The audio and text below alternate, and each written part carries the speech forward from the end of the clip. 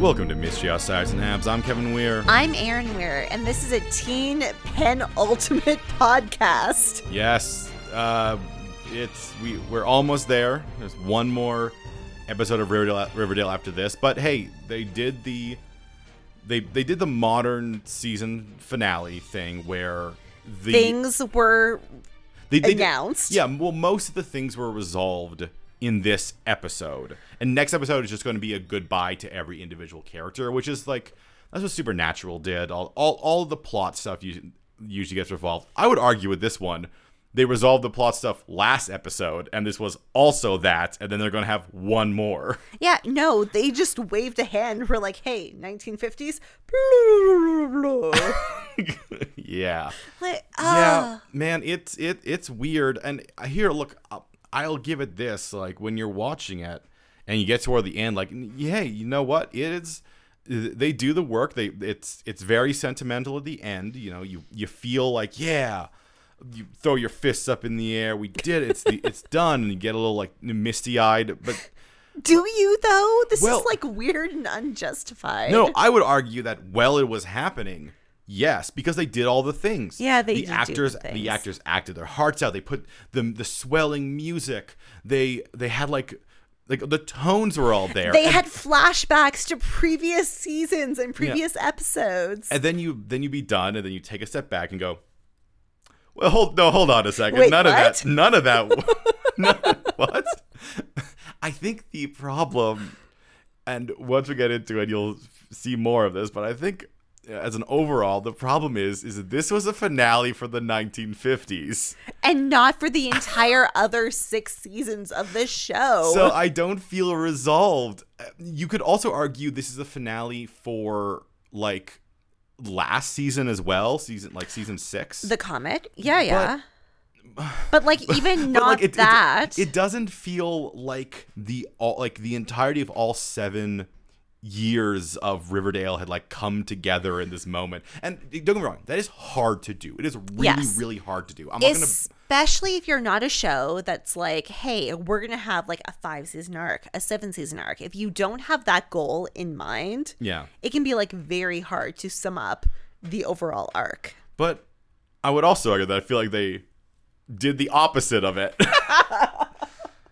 This is not the opposite of it. This is exactly it, because this is Riverdale, Season 7, Episode 19, The Golden Age of Television. The Golden Age of Television.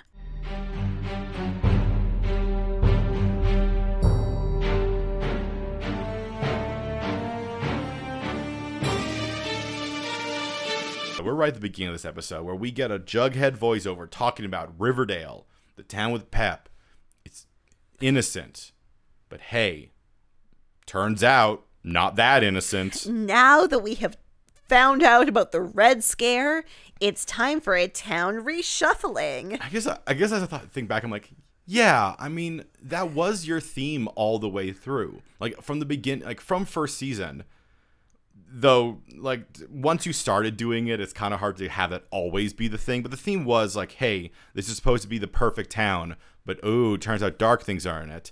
This one was, hey, looks like the perfect town, but actually, it's the 1950s. And some bad things happen in the 1950s. The people who are in charge of things are the dark things. Yeah. Which I guess was also the plot of season 1. Yeah, because I guess Clifford was in charge of things. So anyway, we're going to go through some people. Archie's reading On the Road by Jack Kerouac. Featherhead is stepping down. I'm still unsure about his part in all this. Like, and it is wild that Featherhead is fired or stepped down, like forced bullied. To resign. Yeah, and Werther's isn't not, because weren't they? I almost thought the implication was that Werther's was the one who turned him in, but Werther's doesn't get anything out of this. No, Werther's does not succeed, nor does he fail. Yeah, like they almost hinted there being a problem where, like, oh, now Werther's is going to be the principal, but he has no interest. He already has another job, so just someone turned him in, I guess, claimed he was part of the... Okay. I need to say that. I didn't say this last time. I said it a little bit last time, but I think this one moment here, because we're at this point, we're after this, we're gone from the whole Project Moloch thing. Do not worry about it anymore. Yeah, it's not a plot. But Clifford, making the fact that he was making the bomb for America while secretly also making it for Russia makes this all confusing, because if Featherhead was involved, wouldn't he just be involved as far as like, oh, I'm helping you make a bomb for America, and I guess you need the principal of a local high school to do that? And so now I've been tricked, but now I can still continue to work here because I've been tricked. Like, once again, it feels like when they were doing the Red Scare and everything was framed around, the problem isn't being communist. The problem is people falsely claiming you of being communist. This one feels like they're like, no, the problem was he's making a bomb. I'm like, no, but America was cool with him making the bomb. America wanted that bomb. Like everything is based, like, they're all constantly like, oh, make bomb. I was like, no, like, he was still making the bomb for America. The reason that the government's upset is because he was actually making it for Russia. Yeah, and the P bomb, the palladium bomb, still bad. Yeah. Apparently it's stronger than a thermonuclear bomb, so... But science. Gotta check out from you people, or some more people. The Coopers, I like how they said with all these things are changing. Coopers are exactly the same, though, but except for Mr. Cooper is now living in the basement bedroom and will not be seen for the rest of this episode. He will have no lines. So, like, nothing really changed. Betty is apparently confused by this. Because divorce is complicated in the 1950s, so, I guess. Yeah, so she talks to her mom, like, why didn't you break up when when it first happened? Why didn't you break up? Why aren't you divorcing now? And they mostly just talk about more stuff of women in the 1950s. Yeah, Alice's response is, but I'm a woman. So, which is a good response. I hate supporting Alice, but good response. Well, the thing I kind of want to go to here is that, like, so yes, they want to seem that Alice is strong and in charge. And, like, she's like being like, oh, I'm so dependent on Hal, which is, like, true with all those things. Yeah. However, Hal's a weenie man. He is a weenie man. Like, he's not even a serial killer. He's done nothing. So like, they want Alice to be like, no, she's like a strong, in charge woman who's like being this. And I think you could argue that, like, oh, but she's still like dependent on this guy. But, like, I guess it's just their relationship. Kevin, would you like me to say it as a woman? Sure. I mean, you said what you're going to say. For this storyline to work, he has to be abusive. I think for what they want to get out of this, yeah. Yeah. Because like, the only time we saw him, like, blow up was at Betty for attacking Alice. Yeah, like your mother, you don't know how much your mother has sacrificed. So, and what he was talking about was the fact that he got someone pregnant. Yeah.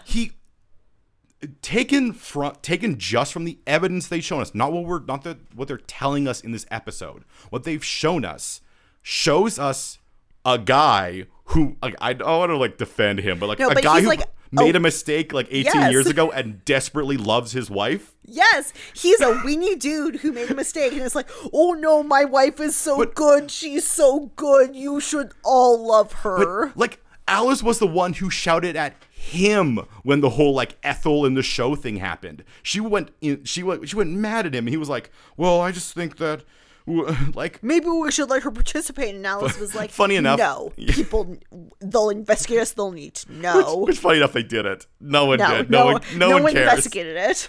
So this entire episode where it has this thing of her being like, don't get me wrong, I understand that, like, legally and all these things here, it feels like she has complete control over Hal.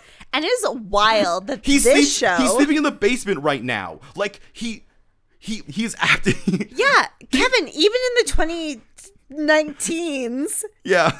He lived in, like, at least their newspaper house. Yeah, like he's clearly not like, legally and financially, yes, but, like, socially within the household, he is not the one in charge. No. This entire time, I feel like Alice has been the one in charge. I've never felt like Hal was, except for that one time. But the only man who has ever exerted power over a woman on this show in the 1950s is Frank over Alice, but only when Alice was not there in the room. You mean Molly Ringwald? Yeah. Yeah. Oh, sorry, not Alice. Oh, God. Yeah, Molly Ringwald Andrews. Molly Ringwald Andrews. What is her character's name? It doesn't matter. Molly Ringwald Andrews. So yeah, her big thing here is like, oh, and I'll be when you go to college, I'll be alone, and I've never been alone. Okay. Like. Shut up, You're confusing Alice. metaphors. You're mixing metaphors. Like, because I can feel what she's doing, but it's not what you're, like, showing on the show. You can't have all of this cake. You can't have her be strong, independent woman, but also cowed woman. Like, what's going on? Meanwhile, Cheryl and Julian now live with Nana Rose. Yeah. Of course they do. The last one. Well, I mean, she was there. She just didn't talk, I think. And her first order of business is to make the blossoms rise from the... That's always been her thing. I didn't realize that Rose's thing was just having the blossoms be cool. But there's only one episode, so who cares? Apparently that's Cheryl's thing. Remember when that was her thing and then it didn't work? Last season, and she did nothing about it? It wasn't even last season. That was like 2 seasons ago at this point. It was before the break. The first time skip. Yes. Yes. Yeah. Where she was like, I'm gonna make people trust the blossoms again. Then I can date my girlfriend. But instead, I spent so much time making my house bigger. I did one thing. It didn't work. And then I got sad for 7 years. Okay. Well, other people are sad because everyone's worried, like, who will be the principal? Is it going to be Werther's? No. Tony Topaz knows a man. Oh, no. She knows a man who'd be a great principal. Well, no. Now, you're saying it in a way that makes it very obvious who she's talking about. When she first says, like, oh, I think I have an idea, but we'll need the PTA's help. And I'm like, who are you talking about? Okay, so I did get it then, but I forgot that before then, Archie suggested Frank and was very upset. He said, I hope it's not Frank. And then someone, and I think that someone was Reggie, was like, what about Godzilla? Yeah, because they're saying that you know, there can be worse things. Anyway, so it's like, we need the PTA's help to get this person in charge. Alice is, of course, the head of the PTA, but, well, she was a brick wall last time. And then Betty's like, well, I think we should try again because I've learned she's sad. Because now she sent her husband to live in the basement. She says, like, oh, well, things are different than last time. I'm like, how? I want you, TV show, inanimate TV show. I want you to tell me what things are different. Yeah, what are the things? Because here's what I would say. Nothing changed. Betty just knows now. So is the implication that Alice was mean because it was a secret? And now that Betty knows, she's not mean anymore? She still sent Midge to the abuse nuns. Like, Kevin, Alice is bad. She is so bad. But no, apparently her keeping this secret from specifically her daughter is what made her racist. Well, and just one daughter, not Polly, just Betty. Just Betty. Once Betty knew, now she can be nice. Like, I don't want to say this. Midge is still with the abuse nuns. I think this can only make me sound bad, but Alice needs to have a child out of wedlock. Alice needs a Charles. Alice needs a bastard. Alice needs a bastard. I'm sorry, Well, Cheryl. Jughead also needs a bastard, so he's going to go see Werther's and get upset at him for... Werther's is clearly packing his office. Okay, so Werther's is packing his office because he's going to go to Washington. I first of all said the fact that he's clearly packing his office, and Jughead comes in and goes, already moving to the principal's place? I'm like, what? He's packing his office. But no, he's not going to the principal's place. He's going to go to Washington. Yeah. Because he's going to do some legal things to stop the subversive popular culture. Yeah, I mean, because his power didn't come from Clifford. Maybe. Well, I mean, no, I don't. I think he did seem to have some. He is Wortham. He is the guy who actually like pushed the comics code stuff. To be fair, his name is Werther. Yeah, like and Wortham was the person. In real life, like so. He's pretty clear that, and that guy was just a psychologist who wrote stuff that like reached the right people. Now apparently he's going to go do it for like specifically the government, like. Sure, so it's more comics code stuff, except for I guess now he's trying to make it actually be like legal footing, which I'm going to say, considering how these things actually went, is not good, because as soon as the Supreme Court was involved, they're like, no, it's unconstitutional to do that stuff. So, but you know what? Werther's also sucks. Yeah. So we're going to check out some more things. Archie is pumped after he read On the Road by Jack Kerouac, and he has decided that he's going to be a vagabond when he grows up. He loves beat poetry. He's doing it. Like, I like how he's like, I'm going to travel. I'm going to be a vagabond. I'm going to go everywhere. And Reggie's like, won't your mom be upset? It's like, she can't be upset. It's summer vacation. And I'm like, that's not how that works. No, she can be upset at any time. But that is how it works for rich white guys. He's not rich. He's not rich. He's a poor white guy. He's not, though. Apparently his mom's dress shop is very successful. It's small town successful. Like, I don't think that's the idea. Let's be real. Archie's going to go on the trains for 2 months and then come home and be like, oh, shoot, trains, they suck. No, I think he'll have a great time. However, Reggie's going to go off to his basketball camp. Meanwhile, Jughead and Veronica are like, hey, things have happened for us. Oh, yes. It was worth mentioning that when Werther's left, he did give Jughead, by the way, your comic was rejected. This comic is going to be treated with such reverence and grace, you'd think they would have talked about it before this episode. Did you guys, the audience, know that Jughead wrote a comic book based on the Comet, which we talked about, I don't know, 3 to 6 episodes ago? Yeah, remember the Comet? Remember by W.E.B. Du Bois? Remember that one that him and Tabitha, past Tabitha, read real together? Life Tabitha, not which 100. Fortunately, they're all a different form of real life. 1950s Tabitha and him did read it. Yeah, that's why I said past Tabitha. Oh yeah. They definitely found out about this short story after the whole Comet thing, because they don't quite tie it in enough. It's close, but it's it's close. But I didn't know that Jughead was writing a comic book about this, because it's not really a horror story. Well, I will say when they show it later, it's definitely not in their horror imprint. It's in their Zip Comics imprint, which I guess is just the other imprint that's probably where that duck was. But it was banned, or it was rejected because of an interracial relationship, which is actually what both the Hays Code and the Comics Code both did. Yes, this is correct for the 1950s. Yep. I just didn't know Jughead cared about it. Was writing him suddenly writing a story on the Comet that we had not heard of before does come out of nowhere. But yeah, so it was rejected because of interracial relationship. Veronica is apparently now going to try to produce a Comet movie because Jughead has the contact information for Dubois' agent. And Josie McCoy, some episodes ago, maybe last episode, I don't remember, said, hey, you should do a movie. Remember that? Yes, I do remember that. You should do a movie. So apparently that's what she's going to do. Okay. I like how she's like, oh, well, don't worry. If it won't work in comics, we'll take it to the movie. And I'm just like, you spent so long with the Comics Code. You know the Hays Code.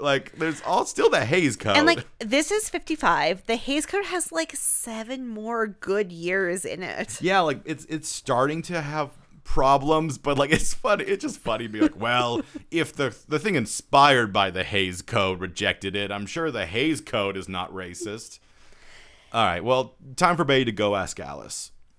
She's just gonna guilt her mom. She's gonna talk about how 3 schools were shut down because of integration in Riverdale. So all the black schools had so many educators who are lost to time. Yeah, but only Waldo Weatherby can come back. I'm sorry, spoiler alert. Yeah.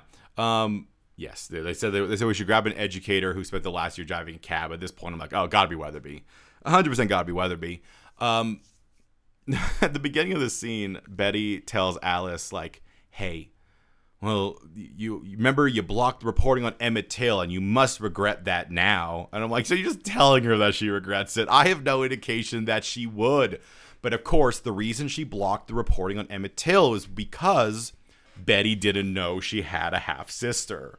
That is why she couldn't report on Emmett Till. Look, you can only be racist if you have, like, deep secrets in your past. Once you don't have any secrets, you're not racist anymore. That's how we solve societal problems. Ooh, anyway, so it is Weatherby. He's cool and progressive, so he's very much not the comics Weatherby. Now, Kevin, did you notice, did he have all of his fingers on all of his hands? I did not care enough to look. I have to imagine Tabitha would give him all his fingers. Of all the weird things she's done, why not give the man his finger? And by the way, we've been going for about 20 minutes. That's just the opening. Oh, yeah. This is where the credits hit. Yeah. So a lot happens at the beginning, but we're going to rush through a few things here. Archie does visit Weatherby immediately to get Miss Thornton back. And he's cool and progressive. So absolutely that communist can come back. Because no. She wasn't a communist. Okay. She was falsely accused. Did she ever say she wasn't a communist? Or is Archie making that up? I think we can assume she wasn't a communist. No, I think Archie was like, well, I saw her and she said she was cool. Yeah. Yeah. That's the show's sign for she wasn't a communist. Think about the communist spies we did meet, Aaron. They were the Blossoms. That's true. Yeah. Meanwhile, Sheriff Blossom decides to throw a coup against the Vixens. I'll never get over the weird way that the Vixens are treated, much like when Cheryl split off her house from the rest of the town. Just like a different subgroup in the school. Yes. Like they should just be cheerleaders. Yeah, but like Cheryl, remember when she not beat up, but mentally abused the teacher they tried to put in charge. Yeah, the coach. This team has no coach. It has Cheryl. And we're supposed to root for it. We're supposed to root for it. So dumb. And then she also just comes back and just like, well, Evelyn, I'm going to be in charge here through a dance-off. And I'm like, someone has to be in charge of this. Someone has to be telling these kids what to do. No, Kevin, you're wrong. Because Cheryl, 2023 dances too good. Yeah, well, she does 2023 dancing to 1950s music. Evelyn just leaves. And then Cheryl's like, also, I'm gay and I'm dating a black girl.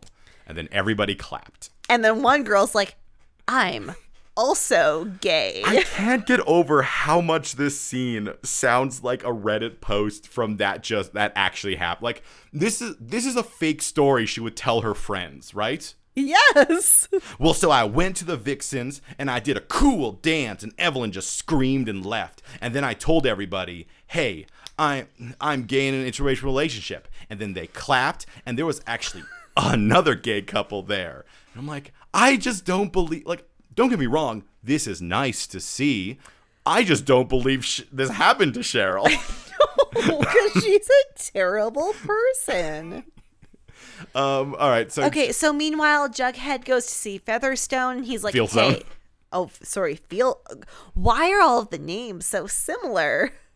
Fieldstone. He went to go see Fieldstone. He was like, hey, sorry.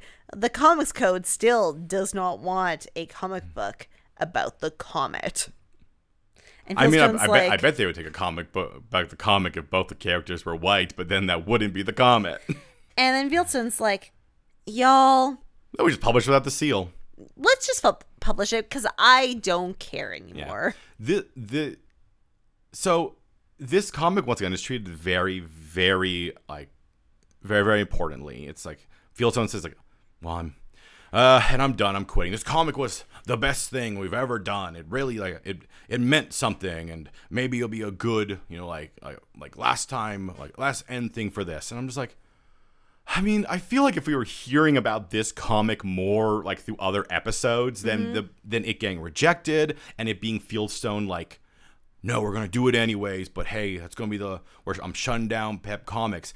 And this scene, this is what I really want to point out one thing about how they shoot this show. This scene honestly made me feel emotional. I know. More than a lot of the other human character scenes, but just Jughead and Fieldstone. Because man, the actor for Fieldstone does just he is also Jughead's dad. Jughead got a bunch of dads. So many dads. One's dead, the other one's Fieldstone, and Fieldstone I think just leaves after this, but he loves Jughead so much. And I kind of wish there were more Pep Comics people. Yeah. Like, I wish I felt like this was more of like a team. Instead of just Field. I would say it almost worked with Fieldstone and Jughead because it kind of shows why Fieldstone has relied on Jughead so much. Yeah. And in this scene, he's like, do you want to write the last editorial? Like, kind of like a eulogy? And I'm like, yeah, man, you did it. You fought and maybe you lost, but you know what? You put that comic out, and that's what matters. You tried so hard, you found a second dad. Speaking of getting things printed, Betty gets her printed book, and she's very happy about it, but also... Should I be furious about this? Because it is the 1950s, and I don't think that's how books work. Like, there's no way there were indie presses then. Maybe? No, but there were printers. Tell me more. There were printers. Okay. Yeah, she's not getting published through, like, she's not getting it printed through, like, you know, Amazon KDP or Drafted Digital. They treat it like, here's the thing. I don't think this is wide release. I don't know what she's doing there, but what she did is probably she just got it printed at a printer because there are like bookbinders. She probably just hired a bookbinder and got her book bound. And maybe this just one, and then she'll like do more. We're talking about like business stuff here, and like she could take it around and shop it around and find the publisher to like fully publish it, or maybe she'll just have one book and she got a printed book. I guess I feel like it's a very modern storyline, but I'm also on board with it. No, I think it definitely, like, it would be a different process, but yeah, she just hire a bookbinder. So speaking of modern storylines. Yeah, so Kevin brings his dad some food, and I mean, our hint should have been because Sheriff Keller, still Sheriff Keller, answered the door in a robe. So Frank is there shirtless. Yeah, coming out of the shower. Because as we suggested last episode, they're boning, right? Like they have to be boning. Well, there's too much awkwardness there. It could be a rug pull, maybe. But there's only one episode to go. There's no way. No, they could do a rug pull in one episode. I don't think they are. But I guess shack up was the word there that Frank was using. Yeah. Once again, I'm not a gay man, so I can't say how this would make me feel as one of those, but I will say, I do think just always showing homophobes as secretly gay is not helpful. Yeah, it's not a good choice. I feel like, oh no, the reason that anybody's homophobic is because they're actually gay. It's like, no, some people just have hate in their soul. All right, well, Alice no longer has hate in her soul, but she does have awkwardness in her soul because Betty shows her book, and Alice is like, I don't think I want to read your book. That's a book for teenagers and is also about sex. Also, so no. There's also you're in your underwear on the cover. But she leaves the book so that Alice could learn about both of them. Meanwhile, Archie has a scene with Thornton where she's like, cool, I guess you want to sleep with your past teacher, but also you should write poems. I don't think that came up. It's implied. I think you just said, it's great, tell me about your poetry. But yes, Archie tells her, like, hey, I'm heading out on a trip. Meanwhile, yeah, we're just rolling through these. Veronica has a scene where she interacts with Clay, which I think she has never done before, like one-on-one, where she's like, hey. Has. Oh, you know what? I think even the scene where they were talking about, I think Kevin was in the corner. Kevin is always there. It's not always talking, though. So Veronica's No, you're wrong. He worked at the movie theater before her, and they. Oh, he did. Yes, he worked there first when the other guy did, and that's how they bonded. Anyway, I knew you. Veronica is now like, hey, Clay, Jughead likes this story that he wrote a comic about. And I'm rich, so I bought the movie rights from the agents. And I would like you, a 16-year-old, to write the movie version of it. Cool? He might also be 18. Impossible to say. He wants to be the writer, director. Apparently he's been working on it for a long time. They want to see if they can try to get Sidney Poitier into it, and they think they can do it because of Josie. Here's the thing. Honestly, I think that with most of movie making is connections, and what they have is connections. I'm also on board with this. She's rich. She has ins in Hollywood. She owns the rights. It does not matter that Clay's the writer or director. Like, it could, but like if they get Sidney Poitier as the actor through their friend Josie McCoy, who thinks Veronica is the best person ever, then I think I think they'll just probably be like, yeah. And Elizabeth Taylor will play the white woman. Yeah. So, while this is going on, Reggie is crying. Yes. Because he found out that his super cool basketball camp is at the same time as harvest season. Yes, they apparently they got the dates wrong, and it's right in the middle of sweet corn harvest. And that's honestly, doing the funny thing is, that's probably the most like realistic stakes I've seen. This is the most legit problem that any character on the show has ever had. Because as he explains, that single harvest supports their farm for the entire year. And it's also worth mentioning, his parents aren't getting paid by the mayor anymore. Nope. Like the mayor's no longer buying a boy. So they definitely need Reggie's help to like do that, or they'll lose the farm. But don't worry, because a boy wants to write a poem. Yeah, Archie's like, I can just work the farm. It's like, I think I can go traveling. He's like, no, I want to have an experience. Working a farm is also an experience. He's like, look, that's the same as a train. Like, they can't pay you. He's like, well, it's Duck Creek. It's out of Riverdale. And yeah, I'll just work the season, which, like, how long is this camp for? Like, it's weeks? Gotta be 2 weeks. Yeah. So he'll work the farm. He'll write about working on a farm. He doesn't need pay, just food and a roof. He uses the phrase breaking bread with your parents, which feels weird. But like, to be fair, Reggie has been eating Archie's parents' food for so long. It's so weird. And then the scene ends up being, I love you, Reggie. I love you, Archie. I'm like, what? It's so weird they decided to focus on their Archie-Reggie relationship. Not a friendship that's ever been like big in the comics. And they're enemies, right? They're rivals. Like, no one in Archie comics are enemies. No one's an enemy except for the Punisher. But look, audience, I cried almost during the sequence. Yeah. Well, a scene that didn't make me cry, just made me very confused, was when Alice goes into Betty's room in the middle of the night and cries in her bed because, oh my God, they could not decide what is in this book. Because she said she read the book, and neither of them will say what is in the book. I guess it's the letters from the teens in town, but like, there's got to be other stuff there. And they will eventually connect it to Alice's dreams of being a stewardess. Yeah. Oh yeah, Alice's like, oh, those girls, they have dreams and aspirations. I'm like, yeah. And look, audience, I looked up the history of female flight attendants in America. Could she have wanted to be an air stewardess in the 1930s? No. Yeah, I didn't think so. But also, I deleted, so I will always keep like things open on my phone with like links to important things. Yeah. And I closed the link because I did not think it could possibly be important. No. Here's the thing. I also looked this up a few weeks ago. And also I just know flights. Like, there wasn't commercial flights in the 1930s. No, there were like female flight attendants during pre-World War II. Yeah. But not in the thing that Alice wants. Yeah, not in like a stewardess, glamorously flying across the world and jet setting, seeing sights. No, they were like weird storage flights where people were essentially cargo. And this is a job now. Now? If Alice was like, look, Betty, I always thought you should be a stewardess, I'd be like, yep. Well, I Aaron, get that. Well, Aaron, I have a solution for you. Once again, thankfully, Tabitha Tate did make the airline industry a bit more advanced than it actually would be. Okay, so speaking of Tabitha Tate, Jughead will write his editorial about censorship and all of these things. It's a very sweet editorial. It's really good. He says, like, try to be a builder, not a destroyer. I really like the end of this storyline because they don't win. No, they lose. They don't beat they do, like you can see that obviously they're going to do it like eventually because we are in the future. We get this works because we know where it eventually goes.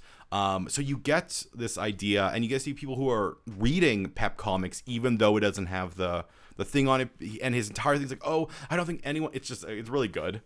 And then Riverdale f's this up because Jughead arrives home. And Tabitha Tate is in his train car. But she's not wearing glasses. Because she's not his Tabitha Tate. No. She is the guardian angel / chromomancer of Riverdale. Yeah. And she brought him a TV. Because it's time to bring it all back. And she shows him that color TV. Yeah. Because it's color. Yeah. And he watches Riverdale. He watches the entirety of Riverdale, the TV show. Every time they will show these triggers is the opening of Riverdale, the TV show. Yeah. So he watches Riverdale. And I'll tell you, after watching that, he comes back stunned, which I'm like, man, same. Buddy, I would be in my bed for like 4 days if this was about me. Imagine binge watching this show. If it was about you, too. If you were Jughead, you'd be like, nope. So Tabitha's like, hey, guess what? You succeeded. You made this timeline less dark and nihilistic. I'm like, I guess so. Me? I mean, I guess they kind of did Riverdale, but there's an entire world where there's this going to Washington. There's still... It's a very small town. I would argue... The effects did not ripple. I would argue on the large scale, they changed nothing. Like, even, like, Cheryl came out to her team, but like that doesn't change. And she did not come. So when she tried to come out to her parents, they were like, "Look, you either have to narc on everyone, or go into the closet." Yeah, well, and she picked the closet. I mean, she didn't try to narc. She didn't try to come out to them. They just said narc on everyone, or go in the closet, and she went into the closet. I'm sorry, show. These teens succeeded at nothing. Yeah, I guess you could argue that like things are getting better, but they're like, well, they got better because the mayor was a communist spy. But here's the thing: Tabitha's the one who made him a communist spy. And what if he was a normal mayor? Because a lot of small towns in America had not communist spies who were also racist or homophobic. Or like whatever. Yeah, like. They didn't change anything that feels like is inherent to the internal nature of America or reality, except for the things that it feels like Tabitha set up their own win condition. But she goes on to explain that they all did great because they're innate decency, which, to be fair, we had mentioned that they do just seem to be innately have 2023 like morals. But unfortunately, because she did that, she used up all of her energy. Yeah, because her thing was she was going around trying to untangle the timelines, and she couldn't. There was too many timelines, too many things going on. This is going to be a whole lot of weird science fantasy babble. So instead, she took them all, put them all into one timeline. This timeline. I'm like, what do you mean? What does that mean? She had to use the energy from all the timelines to stabilize it.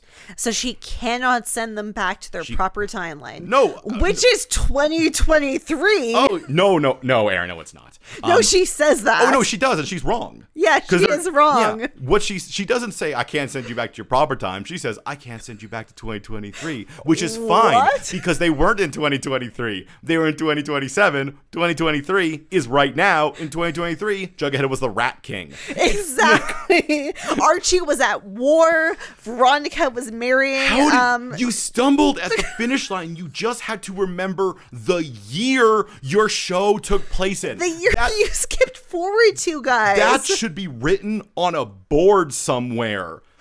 Could you not edit this because of the writer's strike and somebody put in 2023 with a note being like, change this to the proper time? And you couldn't? But just tell the actor to improv the right year. Couldn't Aaron, what's her face, say the right year? Like, oops, it was a mistake. Jeez. So she can't do that. Everyone's got to stay in the 1950s, I guess. She can show them what their futures could be. No, not their futures, their past. They can't go to the future. Yes. It's not their future anymore. They can only show it is their past of 2020 What? Their past of 2027. She's like, we can show them. They can decide if they want to remember. I'm like, this will ruin their lives. What do you mean? Like, at the very least, I guess they can see and then decide, though it feels like they should be able to pull that switch at any time. Yep. So, okay, Tab was like, hey, why don't you go tell everyone? And he's like, okay, I'll go tell everyone. I'll put the offer out there like I did in the first episode. Also, Clay is there, which has got to be weird for him. And Julian. Oh, yeah. So. But this time, when he erratically explains it to them, well, no, but this time he does it pensively. Listen. This time he does it pensively. Oh, that's right. Slowly. It's not erratic. Yes. It's calm. So they're like, well, also, we've been through a lot, so I guess at the very least we'll draw straws. Veronica doesn't want to go check on her boyfriend. The person that she appears to love this episode. Yeah, but it's only teen love. So okay, so Archie shows up and he's like, hey, dude, last time I showed it at you, but this time I got the straw. Yeah, so, hey, let's see what we got here. So apparently they got to do this in the sex bunker. So they do a binge watch. Yep, Archie watches Riverdale. I cannot stress this enough. They are watching the TV show Riverdale. And Archie learns he was a boxer. He was a prisoner. He was a football player. He was a soldier. You forgot just like his dad. You forgot musician, man. That was like a big thing for the first season. So important. But just like the writers of this show, they forgot the first season. So he's sad because he got this could have been the entire episode, but I think I'll give it to them that they definitely don't want to explore this. But there's so much stuff there because the worst thing they say is when Archie's like, well, I mean, in your weird future / past timeline, yeah. I was with my dad for longer before he died. Yeah, but then he died again. It's so sad. Yeah, so at this point, I was really hoping, because he made the offer and they had decided to take the offer. I'm like, man, I really hope the idea is that Tabitha can remove the memories after. It's not like you have to decide before you know what the memories are. Fortunately, that is the case. But we do move on. Veronica and Betty show up together because, you know, B and V. Do you think when they watched the show, they're like, oh, we weren't really friends? Oh, man, we weren't friends at all. Okay. We wouldn't even have that weird, like, sexual thing we had for 2 episodes. No. But, like, Betty gets very concerned with the fact that she and Jughead had, like, a very ongoing relationship. I think she more has to do with the fact that her dad was a serial killer and then dead. And now he's back and kind of a weenie. And then Veronica's like, yeah. Oh, and Polly was dead, and then she was back again, and then I think she died after the resurrection, or was she one of the good Impossible ones? to say. I can't remember. And then Veronica's like, yeah, and I did Archie, and then I had a husband, Chad, and I killed him. He was killed, and then I killed my father. Don't say he was killed. She does at least say, I killed my husband, Chad. To be fair, Chad, he do suck. He do suck, but that doesn't mean you can kill people. You can't just kill people because they suck. Veronica kills a lot of people because they suck. Yeah, also her dad. And then then a bunch of other people look. So we have, just writing this down, we have Dilton, dead. Tony and Cheryl, honestly pretty much the same. Yep. Reggie, completely different. It's very different. Fangs, a lateral move. And then Kevin. Also Midge isn't there, despite the fact that I know she's in the nun asylum, but she does have memories. And it is important. She died. Not Charles. Oh my God. Kevin. Clay and Kevin refused to come watch. Well, Kevin specifically. No, because Archie told Kevin that Clay was not a part of it. Kevin asked if Clay was part of it. Yes. And when got no, said, I don't want to go, which I think is sweet. It's very good. It gets retconned later. Julian didn't want to come because he learned he was a doll, so he's like, why would I want to be there? Yeah, also good. Who's Jason? Why is it Jason? Why wasn't Jason? Anyway, so after this is done, everyone kind of chats, and Tabitha's like, hey, so, you guys want to forget all that? She can do it, apparently, because she's an angel, and I had to jump in and say, no, she's not an angel. At this point, she's God. Yes. She said, I collapse all the timelines into this timeline. She created this world. She is just God. And the choices she made are insane. Oh, yes. Absolutely. Some of them reflect on a larger scale than just this one. But even in just like this town, she made people who were related not related anymore. She turned Penelope Russian. She wasn't. She collapsed the League of Stupid Evil. I know we want to talk about Tabitha Tate is just a old woman who likes to sleep with teenagers only once. She turned Evelyn into a child, and then she turned Josie into an adult. Why are we on board with this? And now, as she said, this is it. This is the world they live in now. You picked this one time. Yeah.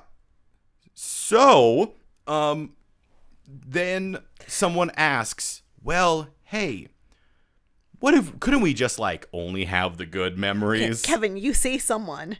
That someone is Veronica, which is very important. Yeah, so Veronica wants to have only the good memories. And Tabitha says, no. So Jughead is like, no. But Tabitha's like, no, that's absolutely how it works.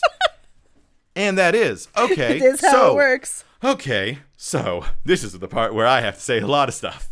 Okay, well, number one, why? That sucks. Because this season, and I would argue this series... is about learning from the bad is about...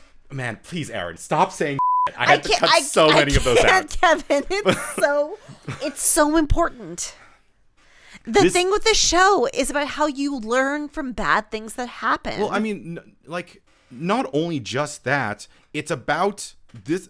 I'm going to focus on just this season, though you got it a lot in season 1, but there's just this season. Specifically this season was about looking back on the 1950s, a time when there are certain people who really just in Grand Days, like, oh, it's the best time. Yeah. The 1950s was the best time. Why couldn't we go back to the 1950s? Why couldn't I be born in that time? But then looking at that, and this episode began with him saying, actually, there's a lot of darkness, a lot of stuff, and by facing that stuff, we were able to make things better.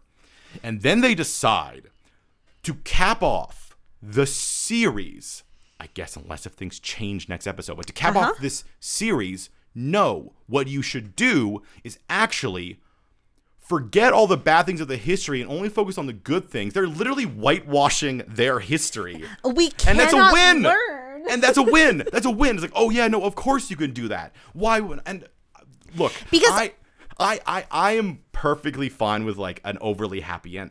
I honestly think that I don't think everything has to be grim, dark, or like shades of gray. But this season. Also, I think you could have just skipped forward in time and been like, hey, it's 2023 or 2027, which is what it should be. And things are better now because of what we did. You could ignore the problems of today because we did stuff before. Yeah, no, I mean, yes, we could also just talk about, I don't know why they decided they had to stay in the 1950s. I wonder if that was a production thing. I wonder if that was a conscious creative choice. We do know they used to say, they being Roberto, said that, no, it's not going to be the 1950s the whole time. But not only is not the last episode probably not going to jump forward, they're just not going to. It's just going to be 1950s now. So anyway, all of our main characters who have gone through aggressive trauma in the 1950s watch Riverdale. Yeah, but only the good parts. Only the good parts of Riverdale. Only the happy parts. Jughead, while Veronica's arm lays over his shoulder, looks over to his side. Yeah. And he sees Tabitha, who seems uneasy about this. Yeah. And he follows her out to the streets. Yeah. And on the streets, he's like, hey, is this how it should be? Yeah. Can I go with you? Do you want to stay this time? Look, no, she can't stay. She's God. What is your future? And she's like, oh no, your Tabitha will go to business school. Yeah. And then law school. No, I would argue that's not his Tabitha. His Tabitha is her. Oh, that's true. Yeah. The 1950s The 1950s Tabitha he barely knows. Who will go to business school. Yeah. And then law school. And then never come back to this dumb small town. To be fair, that was also what Tabitha did originally. It's true. She came back after the time skip. But yeah, so no, she's like, no, she can't stay. There's this cool concept in the middle there, which is kind of interesting. She mentions that, so remember they did that whole time bubble grow old together version? And Jughead has remembered this because of him seeing the TV show of Riverdale. Remembers everything. Yeah.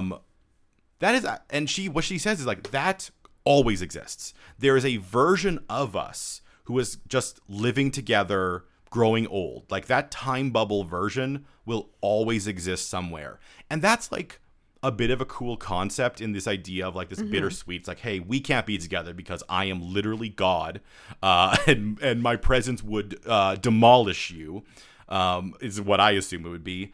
But this thing be like, but somewhere there is a version of us that is happy and has lived forever. There's another version of us that got destroyed by a comet. Like, I feel like I'm mad at the show. It's a bit confusing because she did say she collapsed the timelines. So there's only one timeline, but like last episode, the show just was like, no, you guys buy in on like Jughead and Veronica. Yeah. And this whole season was not about being like different timelines, like different things can exist at once. Yeah.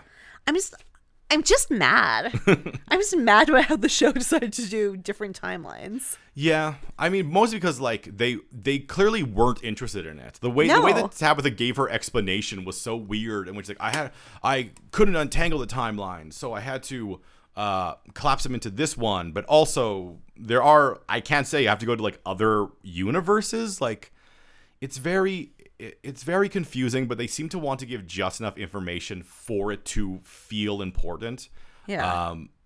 And Jughead, okay, so he gets a kiss goodbye from Tabitha. Yeah. And he has a whole trigger where he's like, oh, it sucks that you had to die to make this whole thing happen. Oh, that's when she brings up the whole thing where it's like, oh, but I didn't because you changed the future. And he's like, I don't want to do time paradoxes. Don't worry about it. Then she kisses him. We're going to ignore the fact that he is 16 and she's 27. Eternal. Yeah. Eternal. She's God. She is God. So Jughead kisses God. Yeah. And then God is gone. Then he says, and she left, but she gave us the greatest gift of all. And I'm like, yeah, a whitewashed history where you don't have to think about the bad things. Except Jughead knows. Jughead decides to remember everything. Apparently, as you're watching it, you can just decide whether or not you want it to affect you, which is, fun. And the other person who picked this, the other person who wants to know the bad, complicated, many layered memories. It's Betty. So I think it makes sense that Betty does. But Betty would also, like, character-wise, you can see why Betty would be like, especially once again, with her at the very least, we can look at her character over the entire series. And we can also look at her character in the 1950s, and we're like, yeah, she is unsatisfied. Yeah, no, so she'll remember everything, and boy, I think she's going to have a real good life if she has knowledge of future events. Right? Like, I know it's the 1950s, she has some time, but at the very least, she could invest in, like, Apple. Unless it's Tabitha removed Apple. But will she invest in Apple? We don't know. Yeah. Because there is time for one more chapter. Yeah, the cosmic shuffling, the stage is set. And that chapter is Goodbye, Riverdale.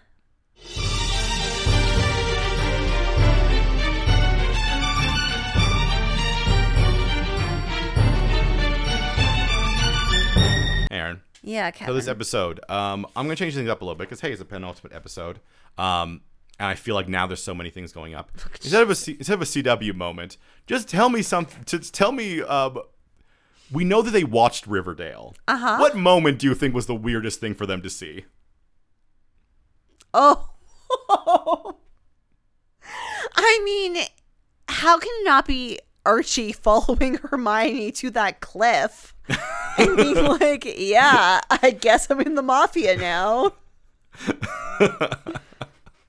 I was gonna say it was Betty's sad strip. I think both of those moments are in the same season. Yeah, I think it's Betty's sad strip. I do have one important question though. Yes. I guess. Did they see Rivervale? What a question. Is the only way to make. I don't think you have to see Rivervale to make season 6 make sense. I think it makes it easier, and there's not suddenly alternate. No, at the beginning he gets a call from someone. Yeah, Did they see Rivervale? because all of them were aware of an alternate dimension, but not what happened in Riverdale. Archie was sacrificed by the town. I also think Dilton didn't seem depressed enough when they cut back to him. Oh yeah, when he got all the happy moments, he just wasn't in it anymore. Because Dilton dies in season 3. Yeah, and before that, he's just a crazy survivalist who hears a gunshot when Archie... Oh, they did have to see Archie have an affair with a teacher. Who left, I guess. No. I mean, no, actually, you know what I would say? I think when they... No. Archie having... No, please. Yes. I think we have to accept that what they're seeing is not like they're watching Riverdale. Don't get me wrong. Yeah. But I don't think like Archie is seeing all the things that like Jughead was up to when he was at the because they only got their own memories back. So they're seeing their own things. Yeah. So Archie just remembers like really being in love with Miss Grundy, and he's like, "Yeah, I would argue that they probably also technically remember things that aren't on the series. Like Archie remembers being 10 years old with his dad. And Betty remembers killing that cat because her dad forced her to. But which version of it does she remember? I think that makes the most sense, like when their memories come back. Otherwise, they only remember specifically the things that happened on Riverdale, and it doesn't make sense for the way they are. I think that is, I'm willing to give them, I think that's shorthand for us, kind of like a funny shorthand. They do remember everything about themselves, which makes me wonder, do they... No, because they aren't Riverdale people. They are from Riverdale, so they would not also have Riverdale lives. Unless the Riverdale characters remembered something from Riverdale, because some did, I think they did seem to have flashes of Riverdale. Yeah. We're obviously thinking of this more than anybody ever has in the world. No. I do wonder, quickly, or not wonder, I am thinking now, that Jughead has like 3 or 4 lives in his head. Yes. Because he has a time bubble life. He has his 2023 life. Yeah. Now he has the 1950s life. I mean, just 3 lives. He has 3 lives in his head. No, but he also has his... Oh, he might have the strongest connection to Riverdale. He might have Riverdale I think so too. I think he has both. I mean, we know in Riverdale there's multiple Jugheads, like with... He will have one of them, I think. I think it's so funny that they're just like, watch this and decide if you want to remember it. I'm like, and they're like, why don't we want to remember? But like, which? Well, what about Reggie?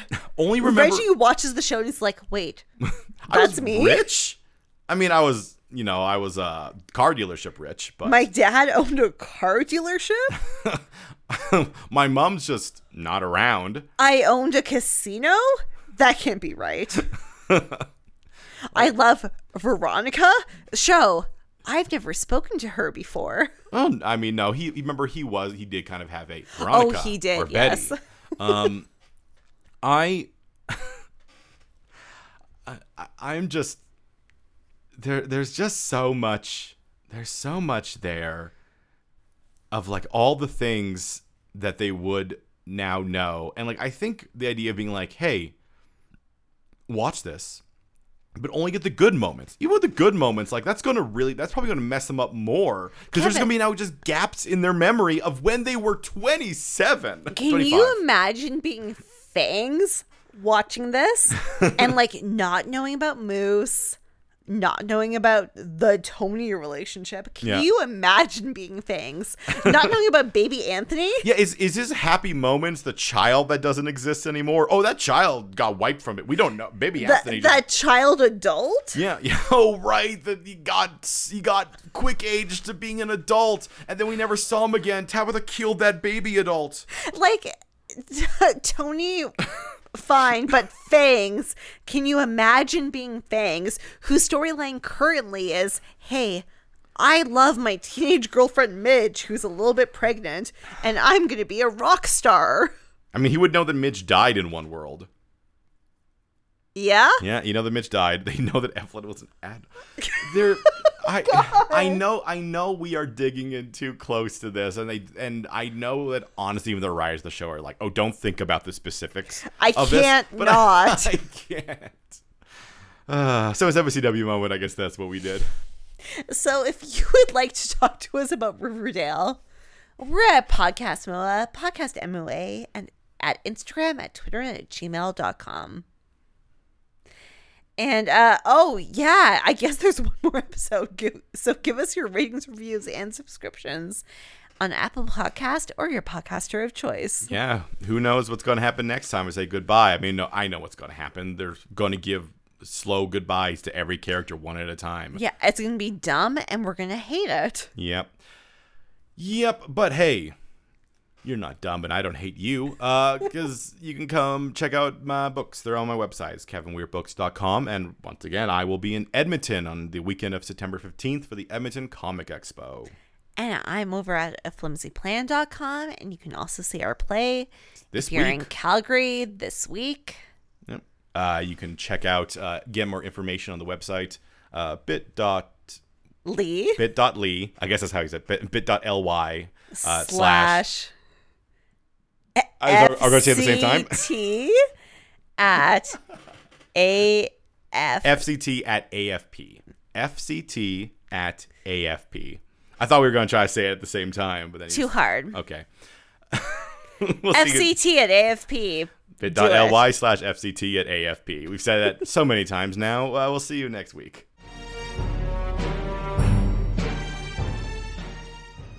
Are Frank and the sheriff an item? How will Cheryl redeem the Blossom name? Who's going to have their memories drive them insane first? Answers to all this and more on the next episode of Mystery Outsiders and Abs. Teen Drama Fancast?